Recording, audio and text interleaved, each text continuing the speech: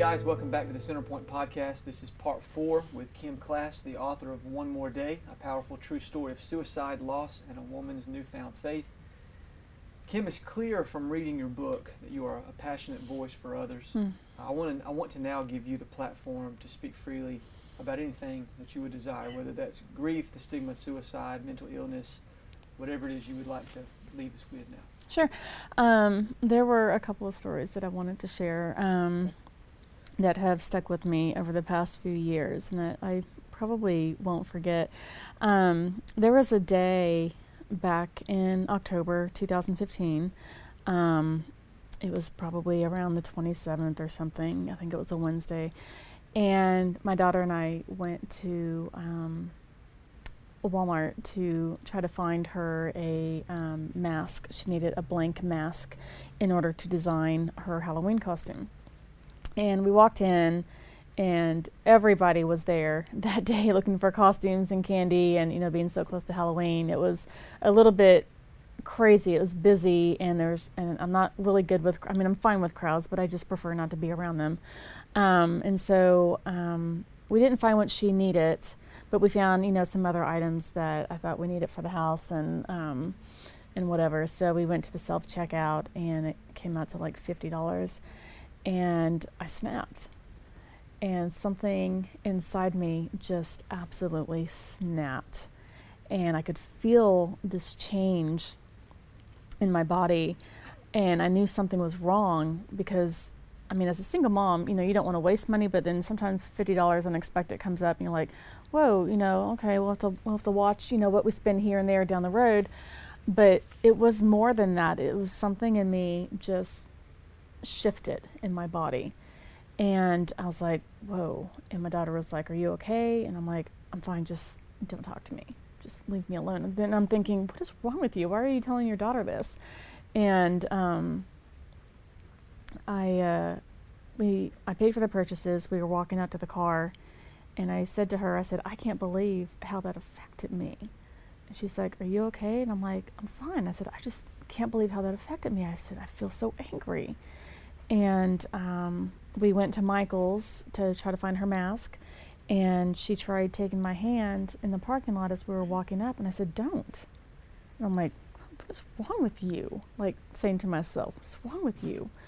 And so we walked into Michael's and she went her way, I went my way, and I found a clearance bin and I was like, I'm going to get this because this is going to make me feel better and snap me out of whatever's going on. And she found what she needed. We made our purchases and we went home and poured a glass of wine and I was like, I need to get this under control, but it just hit me really hard.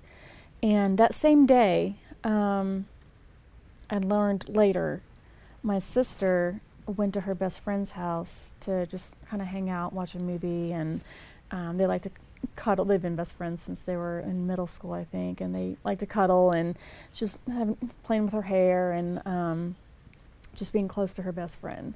And on that same day, my girlfriend here locally, Barb, sent me a text message saying, I have something for you. When can I get it to you? I said, can you give it to me in church? And she's like, no, I can't give it to you in church. It has to be before or after. I was like, fine, I'll get with you about that later. Well, for 2 or 3 days, I couldn't shake that feeling inside me. And I literally had to be careful with what I said to people because every time I said something, it was rude and it was snappy. And it was disrespectful to people. I'm like, what is wrong with me? Like, I can't even talk without being rude to people. And I text messaged a friend of mine who's in a running group that I belonged to back then. And I said, I don't know if I can join you guys tomorrow morning. Something's going on. And I'm just kind of fearful in how I'm going to treat you guys in the morning because I'm just really on edge right now. And he's like, don't worry about it. He's like, come out with us. And if anything develops, he goes, I'll step in and you stay quiet or whatever. And whatever he said got me out there. I was like, okay, that's fine. I'll take your word for it. So I got out there and I met with a group of guys and I met with them. Someone said something within the first smile. I snapped and I said something rude, not rude in return, but I just kind of snapped in return. And he kind of looked at me. I'm like, I don't know, I'm acting like this. And I didn't speak. We ran 13 miles that morning. I didn't speak the rest of the time. I just let the guys talk because I knew if I said anything, that it would be rude. And so when I got home from the run, my daughter was home, and I was adamant that I was going to make it a good day. And I was like, today's going to be a good day. I said, I'm going to snap out of this somehow. Or if I can't snap out of it, I'm going to try really hard not to be rude to people. And so I made a big breakfast for me and my daughter. And this is on a Saturday. And she sat on one couch and I sat on another. We had football, Saturday morning football, starting already, football games. And out of nowhere, I mean, just as quickly as it hit me that Wednesday or Thursday before, it released. And I could feel it like releasing from my body, whatever it was that had a hold on me. And I've never experienced that before, and I have not experienced it since. And so I was like, and I'm kind of looking around the room like, does my daughter notice what's going on right now? Like, this anger has just lifted out of my body. And so I was like, okay, well, that's good. That's a good thing. And so I took her to she had a sleepover that night, and it was an early drop-off, like at 2 o'clock. And I said goodbye to her. And I texted my girlfriend, Barb, who had something for me. And I said, it's Saturday, do you have time for me to stop by and pick up whatever it is you have? She's like, I'm going to take a nap. Do you mind if I take a nap and get back with you when I wake up? And I was like, that's fine. I've got things to do. And so a couple hours passed by, and I texted her again, and I said, do you have time for me to stop by? I'm about to pass by your house. She's like, I just woke up. Stop by whenever you can. So I was literally like 400 yards from turning into her street. So I went to her house, and it was a bottle of wine that someone had given to her to give to me for some breast cancer coverage I had done that month, it being October. And I was like, well, that was nice. And so we were sharing some chips and dips, and we were talking about the flooding in Texas, which had been taking place that month, was really bad. The flooding was bad in San Antonio area where my dad lived. And so we were just talking about him, and my phone rang, and my dad called. And I was like, hey, we were just talking about you. How's the flooding in Texas? What's going on? And he's like, I've got some bad news to share with you. And then he told me about my sister. And so I just, I didn't remember it like for about 2 or 3 weeks, but then I couldn't help shaking off the feeling that all that anger that I had felt inside of me had something to do with my sister, and that the release was when she was released from her pain. I have no other way to explain that, but I wanted to share it because I don't know if anyone else had ever gone through something like that before who's listening or watching, but I just had to put those two things together. And there was no other, it was just too much of a coincidence that she was at her best friend's house, and I feel that she knew that day that what her plans were. And maybe somehow that affected me. I don't know. And how that release happened on the morning that she died, I don't know. But I've always felt that connection there. And I never really understood, the depths of her depression until it was about 15 months later when a girlfriend of hers texted me and said, do you have time to talk? And it was like 10 o'clock at night, and I'm usually asleep by 10. So I figured if she was texting me at 10, then she needed to talk. And I was like, that's fine. And so she called me, and she had been at a bar talking to someone about my sister, and she was talking about how hurtful she was that other people felt that she knew her better than her. And I think she was just missing my sister. And we cried a little bit on the phone, and we talked a little bit longer, and we hung up, and I woke up the next morning, and I cried again in the shower, and then I had an appointment at the doctor's, and I cried on my way there. I'm like, what's wrong with you? And then for 2 weeks, every single day, I was crying. And so I was like, well, I guess it's time to go talk to someone. Maybe I'm finally dealing with something here. And so I met with a therapist, the one who had me write the gratitude journal, and the deeper my depression became, the more I started understanding what my sister had gone through, and before I was put on the right type of medication to help it, there were some dark moments where I, in my own way, understood a little bit about where she must have been. I'll never understand completely where she was because I'm not her, but I did understand how dark a place can be,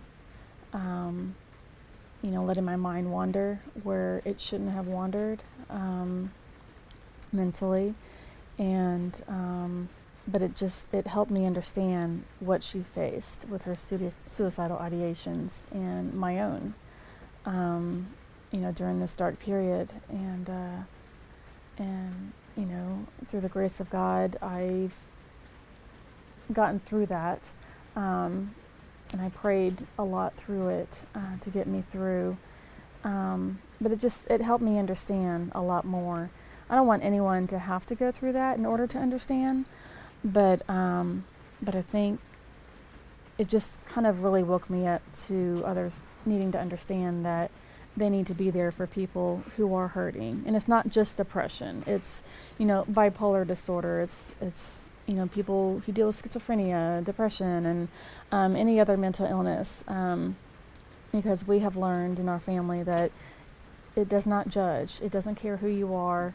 It doesn't care how old you are. It doesn't care if you're male or female. It doesn't care what profession you have. It doesn't care if you went to college. It doesn't care about anything. And people need to show a little bit more compassion towards those who are going through something, and really listening to them in their time of need, I guess, and not just brushing it off as you're just sad. Because when I went through my depression, it was hard to talk about, but I knew I had to. So I had to talk to my husband about it. I had to talk to a couple of girlfriends about it. It took a long time before I would speak to my bosses about it, because it got to a point where I felt it was affecting my work, because it was so hard to focus, that I needed some time off. And so I had to talk to them about taking a leave of absence from work, which I did. I took 10 weeks off to try to just regain myself mentally and get some medications working and so forth. And so that helped. But we need to, I say all this, and the first story I told I thought was just an interesting story, the connection I felt with my sister. But sharing my own depression, we really need to come together to erase the stigma that's attached to mental illness and mental health and suicide and depression, and let people know that it's okay to talk about. It's okay that you're not okay. And I had a girlfriend tell me that when I told her I was taking time off work to deal with my own depression, and she sent me a text and she goes, "Honey, it's okay it's okay that you're not okay. It's okay." And I'm like, and it just made me cry more. But it made me feel good that someone said that. And it sounds so cliche. It's okay to not be okay, but it is. And I had to learn that, and other people have had to learn that. And people just need to understand that. And it's okay to talk about. It's okay to seek help. It's okay to go to therapy. It's okay, to cry out to God even when you don't understand anything. It's okay to question things. It's okay to seek answers. And so I just, think it's important for people to just listen to other people, and to hold them, and to hold their hand, and to hug them, and let them know that they're there for them, and even if, the answers aren't always there.